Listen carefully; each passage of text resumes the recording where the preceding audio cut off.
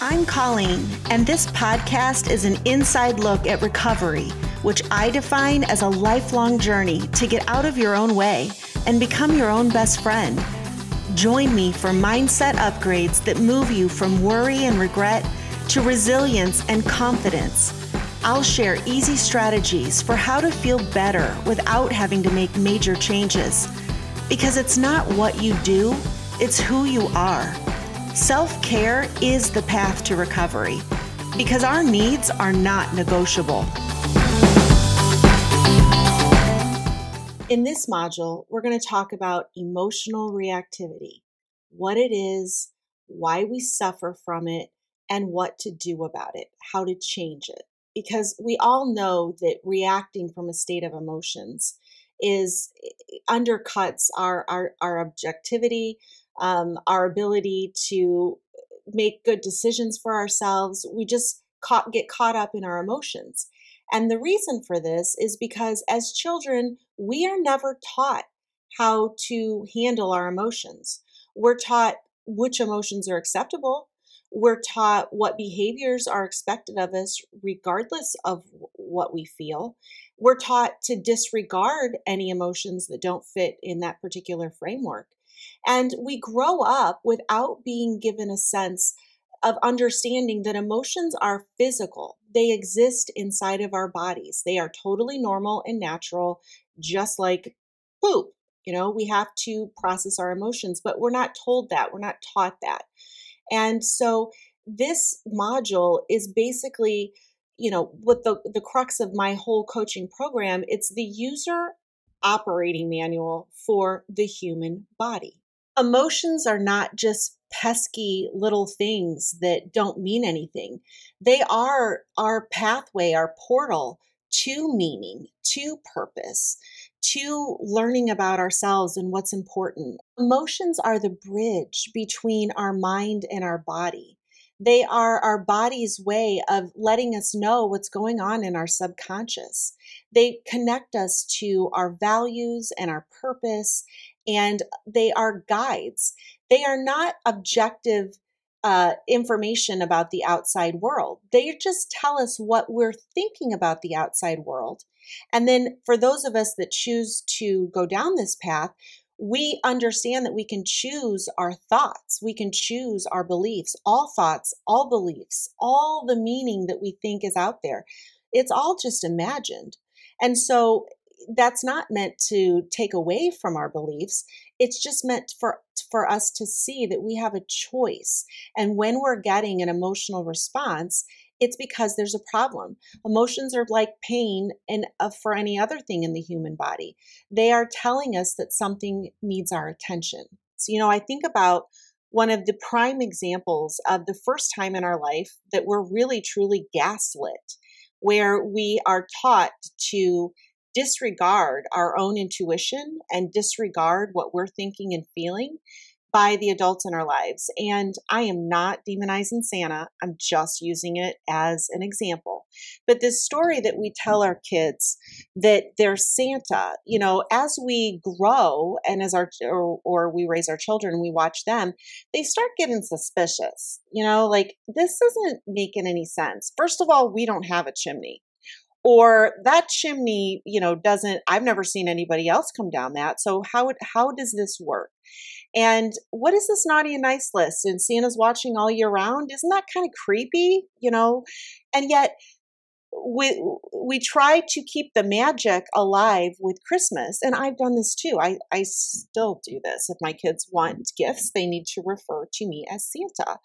But that's just a perfect example of how as young children, we are taught that adults know what's going on, and more importantly, we are taught to disregard our own sense of intuition. And so what happens when we learn to do that is our emotions become suppressed. And in the last module that I sent out, it was about letting go. And I want to reiterate that learning how to let go of emotions does not mean that you are not a person that's going to set boundaries, that you are not a person who, stands up for yourself, that you're just going to take a bunch of shit, that you're just going to sit in a corner and not feel anything all the time and just be non-reactive, like here I am, just not caring about anything. That is not what it is at all. Letting go of your emotions is more about clearing, almost like inflammation, clearing the inflammation out so that you can get down to the objective issue, just get down to the facts and not be clouded by emotional non-judgment. It's about clearing the energy so that you are looking at things from a place of safety and security and calm and clear-headed thinking. That subconscious beliefs that you're unaware of, that you didn't choose, that were programmed into your brain by culture or abuse or trauma or social, expectations, so that those thoughts and beliefs are not driving the bus. So that you aren't just knee-jerk reactioning your way through life and kind of being a victim of your own emotions. Emotions do not reflect external truths. So if you are, or I'll use myself, if I'm mad at my husband, my anger is not telling me that that dude's a dipshit, or that that dude is inconsiderate, or that that dude is never going to be what I need and want him to be. So understanding that the problem when we're having this discomfort, the problem is not out there. Emotions are a filter.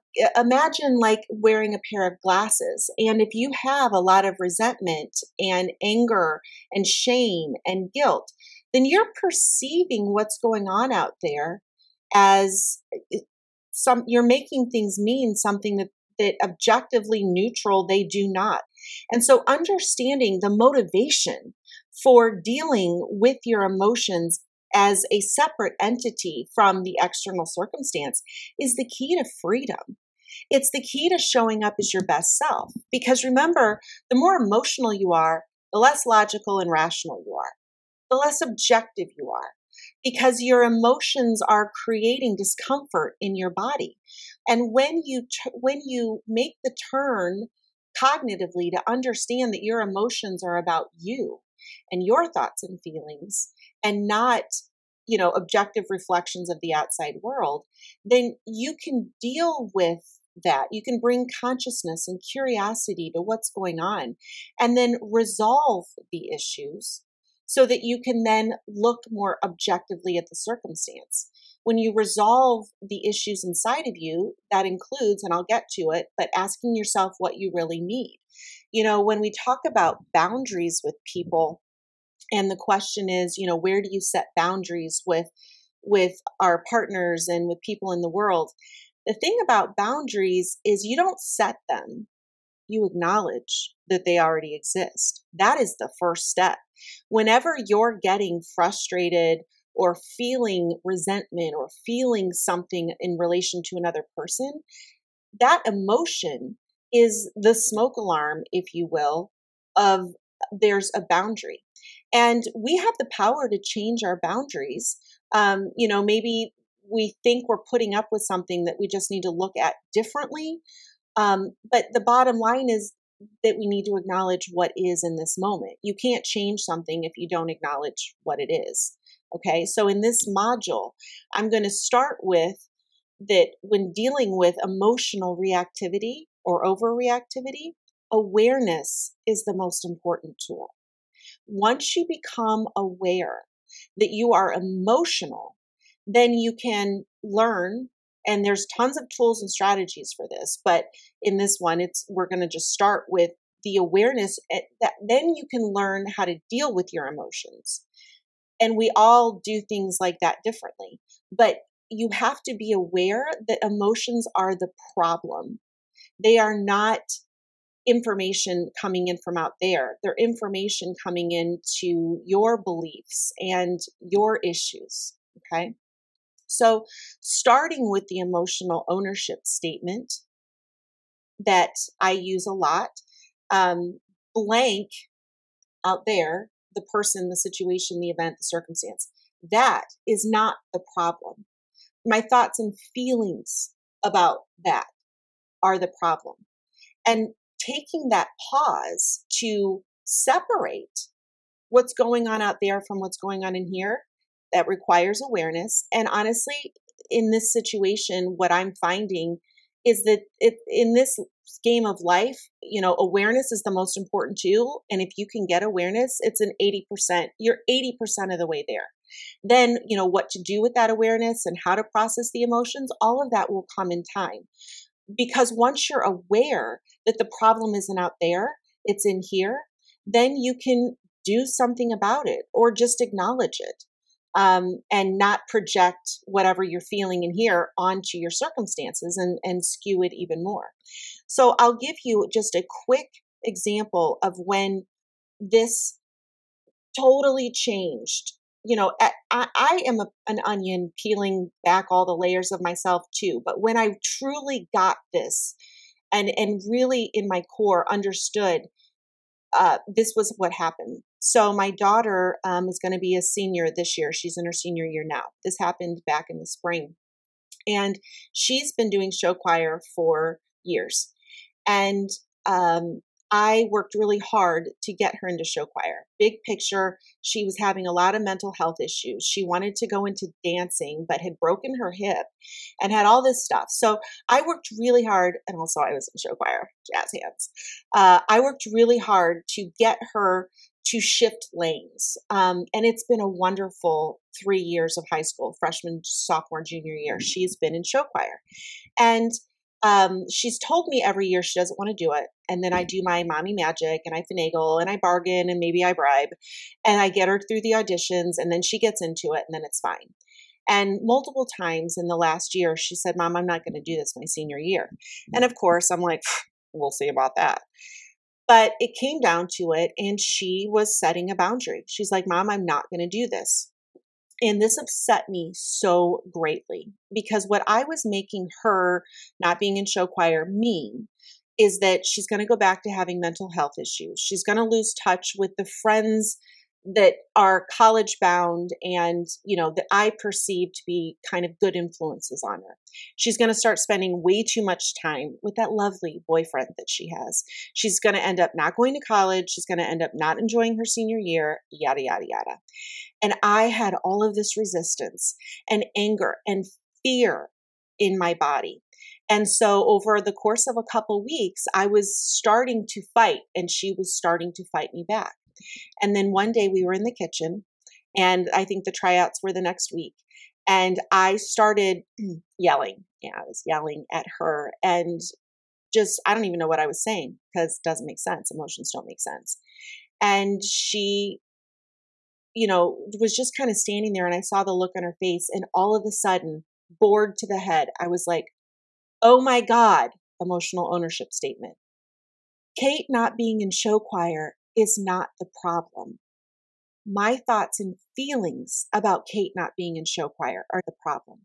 And as I so often do in the 2.5 years since I quit drinking, I was like, I need a timeout. Like I'm going to leave the room and I'm going to go get my shit straight.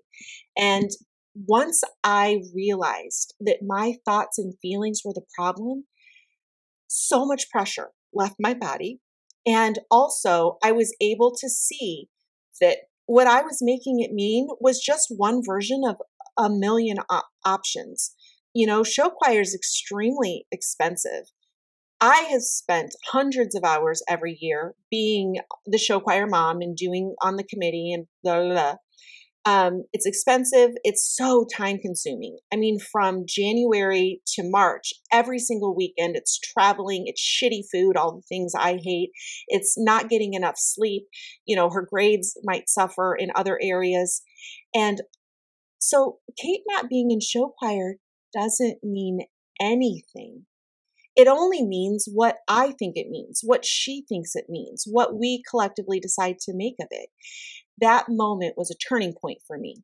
And ever since then, I love the moment I realize I'm upset about anything is the moment that I'm using awareness as my most important tool. Oh, my emotions are the problem here. I need to deal with my emotions. So how do we do that? As I've said, number one, the first thing is to acknowledge the emotion. And there's different tools and it doesn't really matter. Just acknowledging that you're emotional is plenty. It's enough. But, in that moment, I took the time to tease out all of the feelings. I'm feeling scared. I'm feeling resistance. I'm feeling unheard, all of the things. You don't have to do that, but just acknowledging the emotion. Then turning from the story, getting out of your head and just dealing, okay, let's just say that I was feeling fear, dealing with the fear inside my body, looking at it, looking away from the story that's creating the fear and going into my body and saying, okay, I'm feeling afraid and dealing with that physical sensation. What does it feel like? And to stop trying to think your way out of fear. What we tend to do, our main thing that we do from the time we're a small child, is we try to think our way out of emotions. So from the little kid, looking through the Santa and they're like, that doesn't make any sense. I'm feeling confused and also suspicious. Well, then we start looking for stories. Well, the fireplace is big enough for a human. We try to think our way out of our emotions. So I was trying to think my way through my fear and to think that solving my fear required me to get Kate to go do something else, or to do the show choir, as though Kate not being in show choir was the cause of my fear. It's not. My thoughts and feelings about Kate not being in the show choir are causing my fear. And so dealing with that and accepting full responsibility for the way I was feeling and not projecting the cause of that fear onto my daughter or onto the circumstance or whatever it is. So the first step is to acknowledge the emotion. And then the second step is to allow for it. And this is where the last module, when I talked about letting go, bypassing the stories in your brain, thinking about that 90-second rule, as our thoughts do trigger our emotions, we've learned from Jill Bolt Taylor, and I've talked about this multiple times, that it takes 90 seconds for our system to flush out the stress response, the adrenaline, the cortisol dump, whatever. And then beyond 90 seconds, we're perpetuating and reactivating that circuit, which reactivates the cascade of emotional chemicals. It takes 90 seconds to clear. And then after that, we have a choice. We can perpetuate it. So my point is, when I escaped to my room, this wasn't to deal with the show choir thing. This wasn't, a 3-hour process. I went and I just felt the emotions. Once I realized my emotions were the problem, I was like, okay, my emotions are the problem. Where do I feel it? How can I relax into it? How can I allow for this? How can I allow myself to be uncomfortable with this? Can I just be uncomfortable? I don't know how this is going to go. How do I minister to my body? Part of this question with allowing it is, what do I need? What do I need right now? And the answer is not, I need Kate to promise she's going to do show choir next year. I need to let go of my fear. I needed to think through it. But you don't want to think through things in a state of fear, because then your story is going to be filtered through fear and graspiness and holding on and needing something out there to make you feel better. So, asking yourself what you need and treating the emotions first. Think of emotions, another metaphor is that emotions to me are like the order of operations in elementary school math. You know how you can't do the addition and subtraction in a multi-step problem until you solve for the multiplication and division. And of course, there's exponents and logarithms and all that. We're going to keep it real simple here. You can't solve for problems out in the world until you solve for the emotions, until you let it go, until you get clear. And so me looking at Kate not being in show choir that day required me to first acknowledge that I needed to release and relax my fear. For me, what that looks like, I have a couple mantras that work for me. Nothing has gone wrong. I say that to myself. I calm, I soothe myself. Nothing has gone wrong.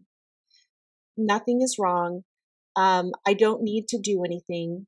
I can allow for this. Kate is strong and resilient, and I can be uncomfortable with this. I can be okay not knowing. That's another mantra. So nothing has gone wrong. I can be okay with not knowing. I can be okay being comfortable with discomfort. So using that tool to allow for the emotion. I'm uncomfortable right now, and that's okay. That's normal. That's another one I like. This is a perfectly normal response. There's nothing wrong with me. There's nothing wrong with the emotions that I'm feeling. So, part of step 2, allowing for the emotions, allowing for the energy to be there, is to not layer the emotion with, you shouldn't be feeling like this and what the fuck is wrong with you. Okay. So allowing for the emotion is just, okay, what do I need right now? And how can I feel better? And then agreeing to stay with yourself, with your body, without numbing and dumbing. Because here's the thing about all of our stupid coping skills like drinking, they don't resolve the emotion. We're not getting any smarter. We're just suppressing it down and increasing the pressure in our bodies. So even if we use distraction, and indeed the emotion passes and going away, if we don't look inward and kind of use our intelligence to do this, it'll just keep coming back. Distractions and numbing of our emotions is kind of like the equivalent of mopping up the water around the tub because it's overflowing and not going and turning off the water. Like, when we are processing our emotions, we're turning off the water. We're applying intelligence. So understanding that we need to acknowledge that we're having an emotion and then allow for having the emotion. And then the third thing is to separate the emotion from the situation and just be curious about it. So I have 3 questions that I ask myself for this. And the first one is this emotion even about the situation? Is this a pattern of reactivity? Might I be feeling this way regardless of what's going on? So I'll use an example of a story this week that has been shared in group, that one of you is getting upset with a partner who seems really inconsiderate because they live in New York, and when they go someplace together, the partner gets into the driver's seat and buckles her seatbelt and gets herself situated and doesn't click unlock on the door. And so one of you is just standing there in the oppressive heat going, the fuck, open the door. You know what I mean? So after you acknowledge that your emotions are the problem and not the unlocked door, and you allow for the emotion, then moving into the question, is this emotion even about the situation? Because we all know that when we're in a pissy mood, we're projecting pissiness into the world, and everything seems to be, annoying and too little too late, and personal insults coming at us, and, things aren't going our way. It's like, that's an emotional state. And so the first question to ask yourself is, would I be feeling this way anyway if I was in another situation? And then you can kind of step back and see that, okay, it isn't really even about this situation. And the reason this is an important question to ask, because it allows you to save a lot of time, not in your head solving fake problems that aren't real, problems that are just a result or the projection of what's going on inside. So, asking yourself, might I feel like this regardless of what's going on? I had another client, one of you this week, who every single night since COVID, she lives in a small house and she gets upset in the evenings because she feels like she has no space. Nobody will leave her alone. She can't get a minute. Can a mom get a minute? You know what I mean? And then recently they were on vacation, and she was sharing with me that in the evening, she was trying to get everybody to play games and do something together as a family, and nobody wanted to take her up on it. And she was getting pissed that nobody wanted to spend any time with her. And so I was able to point out, maybe that's just how you feel in the evenings. Maybe this has nothing to do with people who want or do not want to spend time with you at any given time. And so that allows you to go deeper and get really curious about, why do I tend to feel anxious in the evenings? And then go back to that question, what do I really need? Like, what's really the problem here? Can I just allow this energy to go away? Maybe it's just the product of, a big stressful day, and recognizing that the stress is coming from the inside and you just need some self care in whatever way. Second question that's really powerful is, what am I making this mean? In the example with the unlocked door on the parked car, you know, that that's a very neutral situation. I'm standing out here waiting for the door to be unlocked. But the emotion in your head, you might be making it mean that my partner's inconsiderate, or I'm in the wrong relationship, or I'm always standing on the outside waiting for somebody else. I spend my life waiting. So what are you making it mean? That you can't get what you want, that you are powerless, that you are dependent? Asking yourself, when you feel anger or fear, just like with the show choir thing, I was making it mean a lot of things. But again, meaning is imagined. All meaning is imagined. Meaning is not something that you can observe in the outside world. So asking yourself what you're making that mean, and then deeper, where did you get that idea? Why are you making it mean that? Is that the way you were raised? Is that the way you were taught? Is that the way your parents were? Is that some belief that you've gotten, from watching a YouTube video on gaslighting? And if somebody's not unlocking the door, then they're gaslighting you to make you feel crazy. Like, where is it coming from?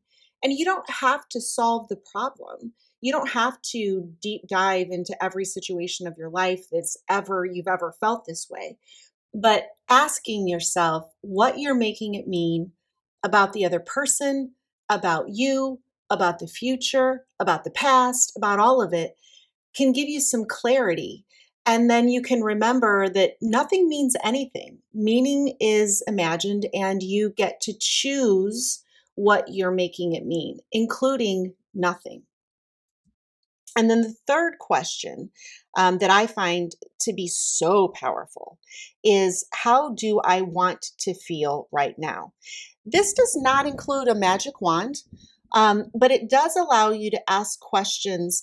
If you have a map and you identify where you are and where you want to be, instead of where you are and how the fuck you got here and whose fault it is, that is so much more powerful. And that is the whole crux of coaching. With therapy, it's all about asking why and making sense of the past and all of that.